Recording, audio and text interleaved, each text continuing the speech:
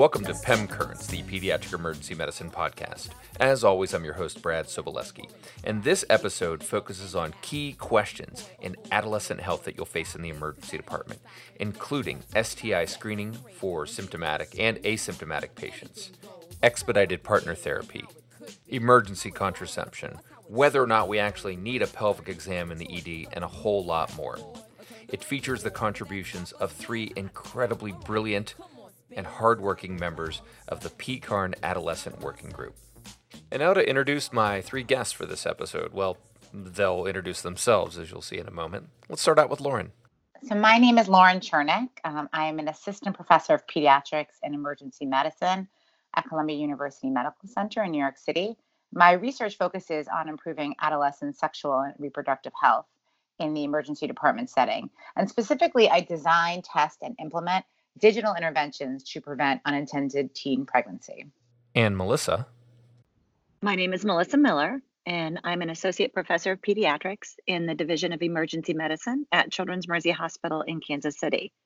I am a health services researcher, and I focus on innovative delivery of sexual and reproductive health care for adolescents. And last, but certainly not least, Erin Hain. I am an assistant professor of pediatrics within the Division of Emergency Medicine at Children's Hospital of Pittsburgh. My primary area of research is in adolescent sexual health in the pediatric ED. I specifically want to find ways to utilize the pediatric ED visit to promote contraception and prevent unintended teen pregnancy. This was certainly a team effort, and I first asked Lauren how this group came together.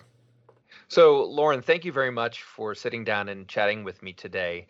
I wanted to get your overall impression on what your PCARN Adolescent Work Group is doing, what you've accomplished, and what some of the overall goals of your group are. So for those of you who don't know, PCARN stands for Pediatric Emergency Care Applied Research Network. It's federally funded and consists of 7 nodes making up of 18 sites. Our working group, which is called the PCARN Adolescent Sexual Health Working Group, was starting around 2012 and now includes 25 participants from around the U.S. Together, we have completed a range of what I think is really interesting projects, such as a PAS workshop entitled Adolescent Sexual Health, building a toolkit for clinical care and research in the ED, collaborating on several NIH-funded studies, some of which we might even talk about here today, as well as the paper that we're going to talk about today and other peer-reviewed manuscripts. Our mission is to advance the provision of adolescent sexual and reproductive health care in the emergency department setting by fostering rigorous multi-center research. And we are always welcoming new members, especially new fellows interested in this line of work. I then turned to Melissa to ask about the methodology of the paper and how it came together, as well as some of the main thematic elements that arose. Any time that I see one of these position papers or papers that define a research agenda, I really like to think about, the people that got together and why did they do it? What questions were they trying to answer? What piqued their interest? I wondered if you could talk a bit about how this came together. Sure. So in general, adolescents have high rates of sexually transmitted infections and unintended pregnancy. And this can result in significant individual, societal, and public health costs. And as you know, by working in the emergency department, we see much higher rates of these risk behaviors that contribute to these poor health outcomes among our patients. So despite this, we only have a limited body of rigorous ED-based research that can guide us in providing optimal care for our population. So we embarked on this project to develop a research agenda focused specifically on sexual and reproductive health care in the ED setting. And the main technique that you use, and I think it's important for listeners to understand, is something called Delphi methodology. And so what is it? Why was it the right choice for, coming up with the main research agendas that you did from the study?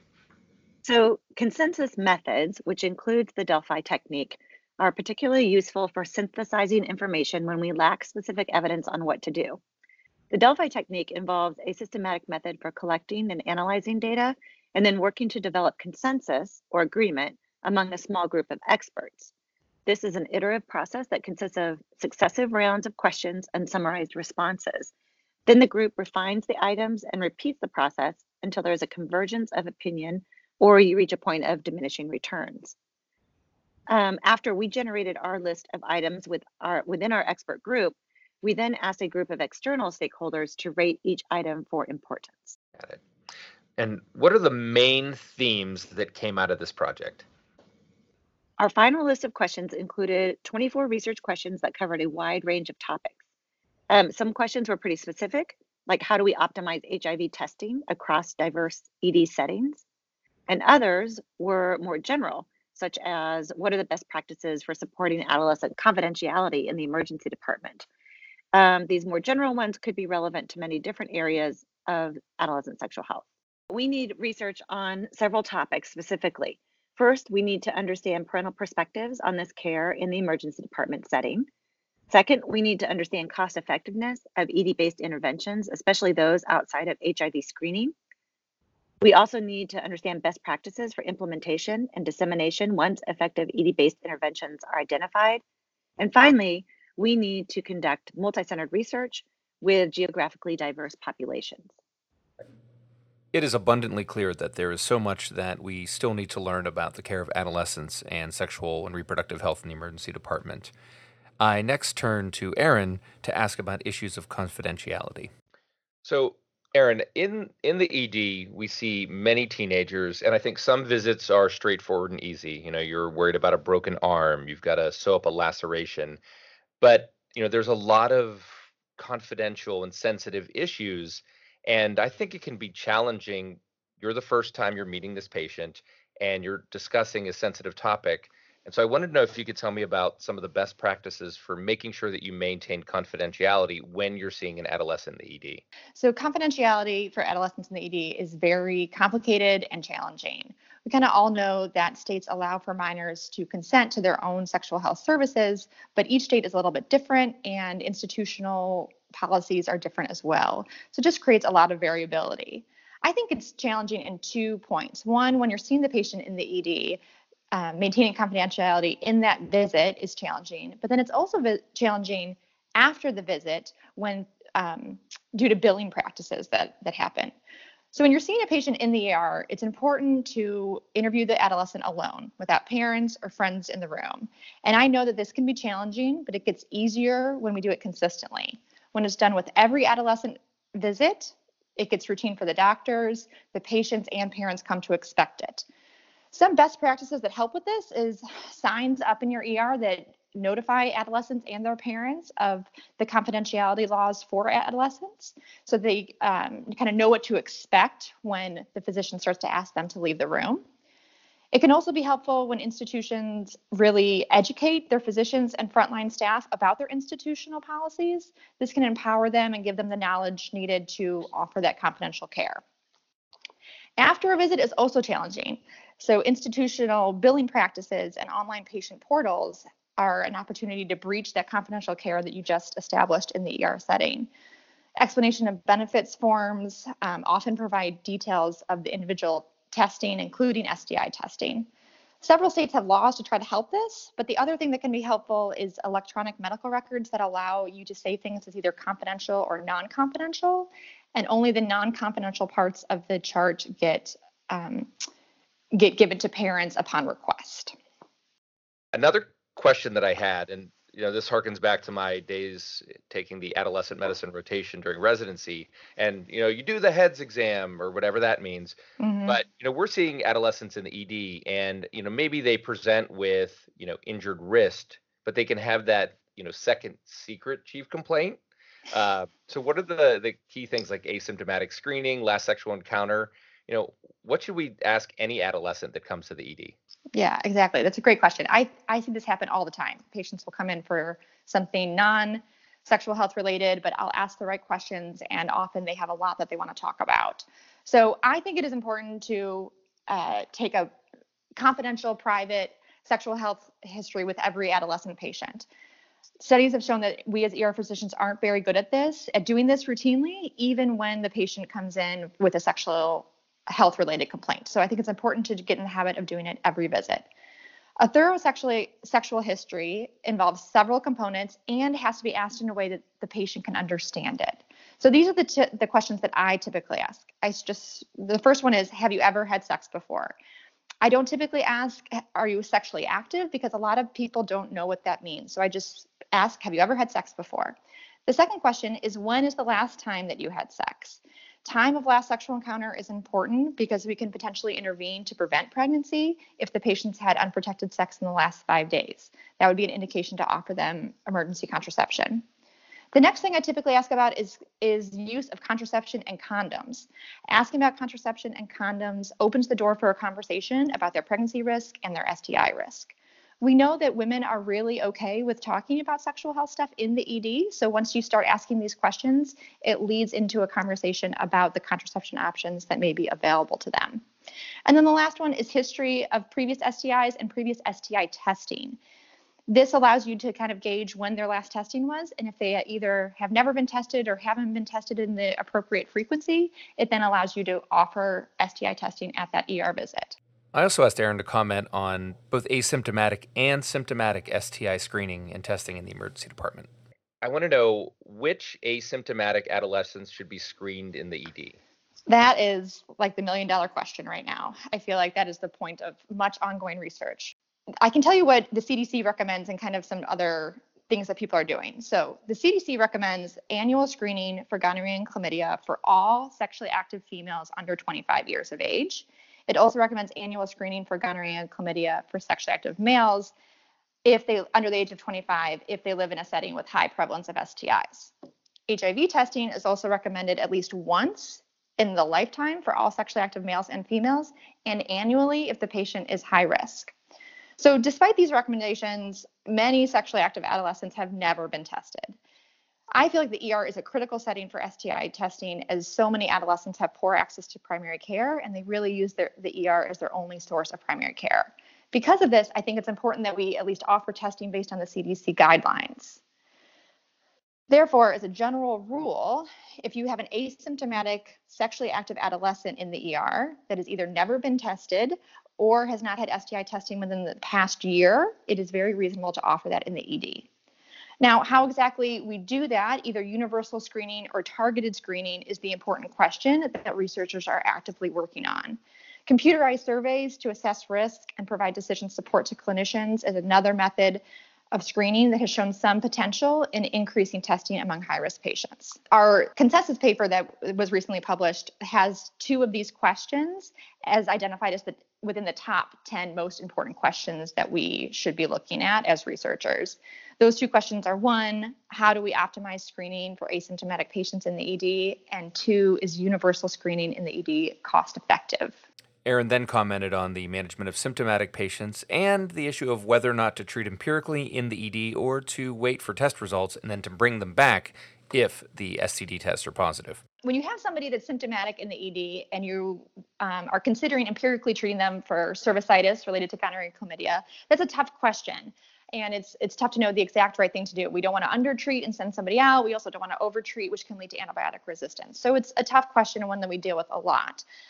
The things that help that can help guide a clinician's decision are a couple. 1, your confidence in your clinical diagnosis of cervicitis. How much do you really believe this is what's going on with the patient? 2, the risk factors of the patient. And 3, the likelihood that patient is going to follow up and get appropriate treatment if they are positive. So for the things that put a woman at higher risk, it's really age under 25, which should be most of our patients, and any of the following: a new sexual partner, a sexual partner that's currently having sex with other people, and a sexual partner with a new STI. Those will put a woman at increased risk and should maybe steer you towards empiric treatment in the ED. For lower risk patients, deferring treatment until results are available, as long as you can ensure that the patient is actually going to follow up, is a very reasonable option. The other thing that can help you is knowing what your local protocol for results notification and the rates of treatment are. Institutions that have a well-established culture follow-up program may be able to defer presumptive treatment in the ED setting. It's incredibly important to treat the patient and their sexual partners. So I asked Erin about how this can be accomplished in the emergency department setting. Expedited partner therapy is the practice of treating the sexual partner of somebody with gonorrhea or chlamydia. This can be done either through giving medications or giving a prescription for medications to the patient that you're seeing that the patient then gives that prescription or medication to their partner. The provider does not actually have to see the partner at all, which is really nice, and it's a great way to reduce reinfection rates. Most states allow it. 44 states allow it, and the CDC is a great resource to find out if your states allow it. They just recently put up a big map that shows all the states that allow it. Erin also told me about how the working group is aiming to improve how we deliver expedited partner therapy. We identified that there is a big gap in terms of expedited partner therapy in the ED setting. We don't really know how adolescents in the ED feel about it, how ED providers feel about it. So that's one thing we're currently working on. The other thing that there is debate about is the role of EPT within the emergency department setting. And this is mainly because you typically don't know definitively if the patient has gonorrhea or chlamydia when you're seeing them in the emergency room. You don't have that point of care testing just yet. So we're looking at ways that you can incorporate EPT into your post-visit provider follow-up program, and also trying to get some of that background information on how adolescents feel about it and how providers feel about it, so that hopefully in the future, when more point of care testing for gonorrhea and chlamydia becomes available, we'll be able to have that information in hand and start implementing EPT at the time that you have a positive test in the ER setting. Next, let's turn to my discussion with Lauren. We talked about best practices regarding around actually acquiring the STI testing, as well as whether or not a pelvic exam is actually needed, which is a relatively hot button topic in emergency medicine, before finally turning to the issue of whether or not we can actually send patients home from the ED with contraception. Lauren, a lot's changed in the decade and a half that I've been doing this. And I wondered if you can share your thoughts on the best practices for collecting specimens for gonorrhea, chlamydia, and HIV testing in the ED. Yeah, it has changed. The standard has become testing for chlamydia and gonorrhea using the urine nucleic acid amplification test, which has sensitivities and specificities around 90 to 93%. Who knows what will happen in the next few years? Ideally, we would have a point of care test. And I think and hope that over the next 10 years, that becomes the standard. I mean, how great would that be? I recall when I was a medical student, a resident, almost every single patient that was being evaluated for potential STIs would get a full pelvic exam with use of a speculum, as well as a bimanual examination. That seems to have shifted, at least in terms of the conversation and anecdotally. So who does require a speculum exam for ED evaluation of STI? Is just a bimanual exam sufficient in some patients? That is such a good question. And I agree, there's been a lot of debate about the pelvic exam over the past 10 years or so. Classically, a sexually active female who has abdominal pain should get a bimanual exam to determine if the patient has cervical motion tenderness or adnexal tenderness consistent with pelvic inflammatory disease, and maybe a speculum exam to evaluate for copious discharge or friable cervix consistent with cervicitis, or strawberry cervix consistent with trichomonas, or even vesicles from HSV. And of course, there's always that fear that I remember an attending telling me a long time ago, that there could be a foreign body, but I have yet to see that. However, new research shows that the pelvic exam as a test might not actually change management. There was a prospective observational study published in Annals of Emergency Medicine in 2018, and they show that the sensitivity and specificity of history alone in diagnosing cervicitis and PID was about the same as sensitivity and specificity of history without the pelvic exam. Also, the inter-rater reliability of the physician pelvic exam is not that good and probably provides little more information than testing the urine alone for an STI. But even more than that, the pelvic exam is probably one of the worst experiences for a woman in the ED. It's embarrassing. And adolescent women who present with lower abdominal pain, I think, have a longer length of stay. And I think a big part of that has to do with waiting for who's going to do the pelvic exam and the private room that they need and who's going to be the chaperone. Personally, I think it comes down to that the utility of the pelvic exam just needs to be considered on a case-by-case basis.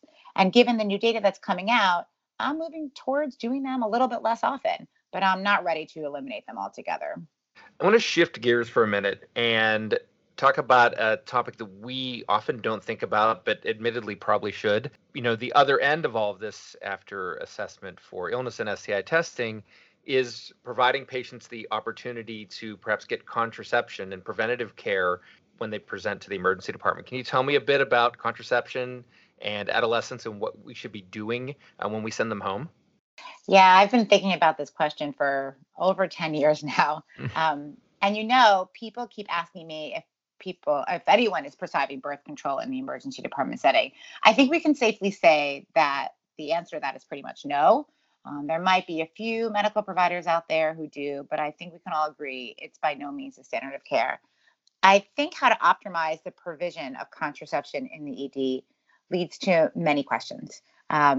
One might say that you should provide contraception only to those who present for reproductive health or GU complaints.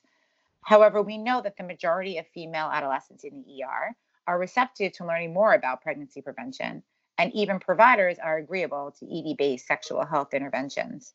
Plus, many of our patients present for depression and alcohol misuse and drug abuse and violence, and these are high-risk behaviors linked to high-risk sex. But also somehow, like all ED-based intervention, the provision of contraception has to fit neatly within the ED model. It needs to be brief. It can't take hours of patient time. It should be theory-based on a conceptual model that increases the chance of it being effective. It should be reproducible. What works in my ED might not work in others, which leads it to being cost efficient as to make it reproducible. And of course, it can't impede with patient flow. And therefore, I think needs to minimize the medical provider involvement. We do have an ER that we need to run.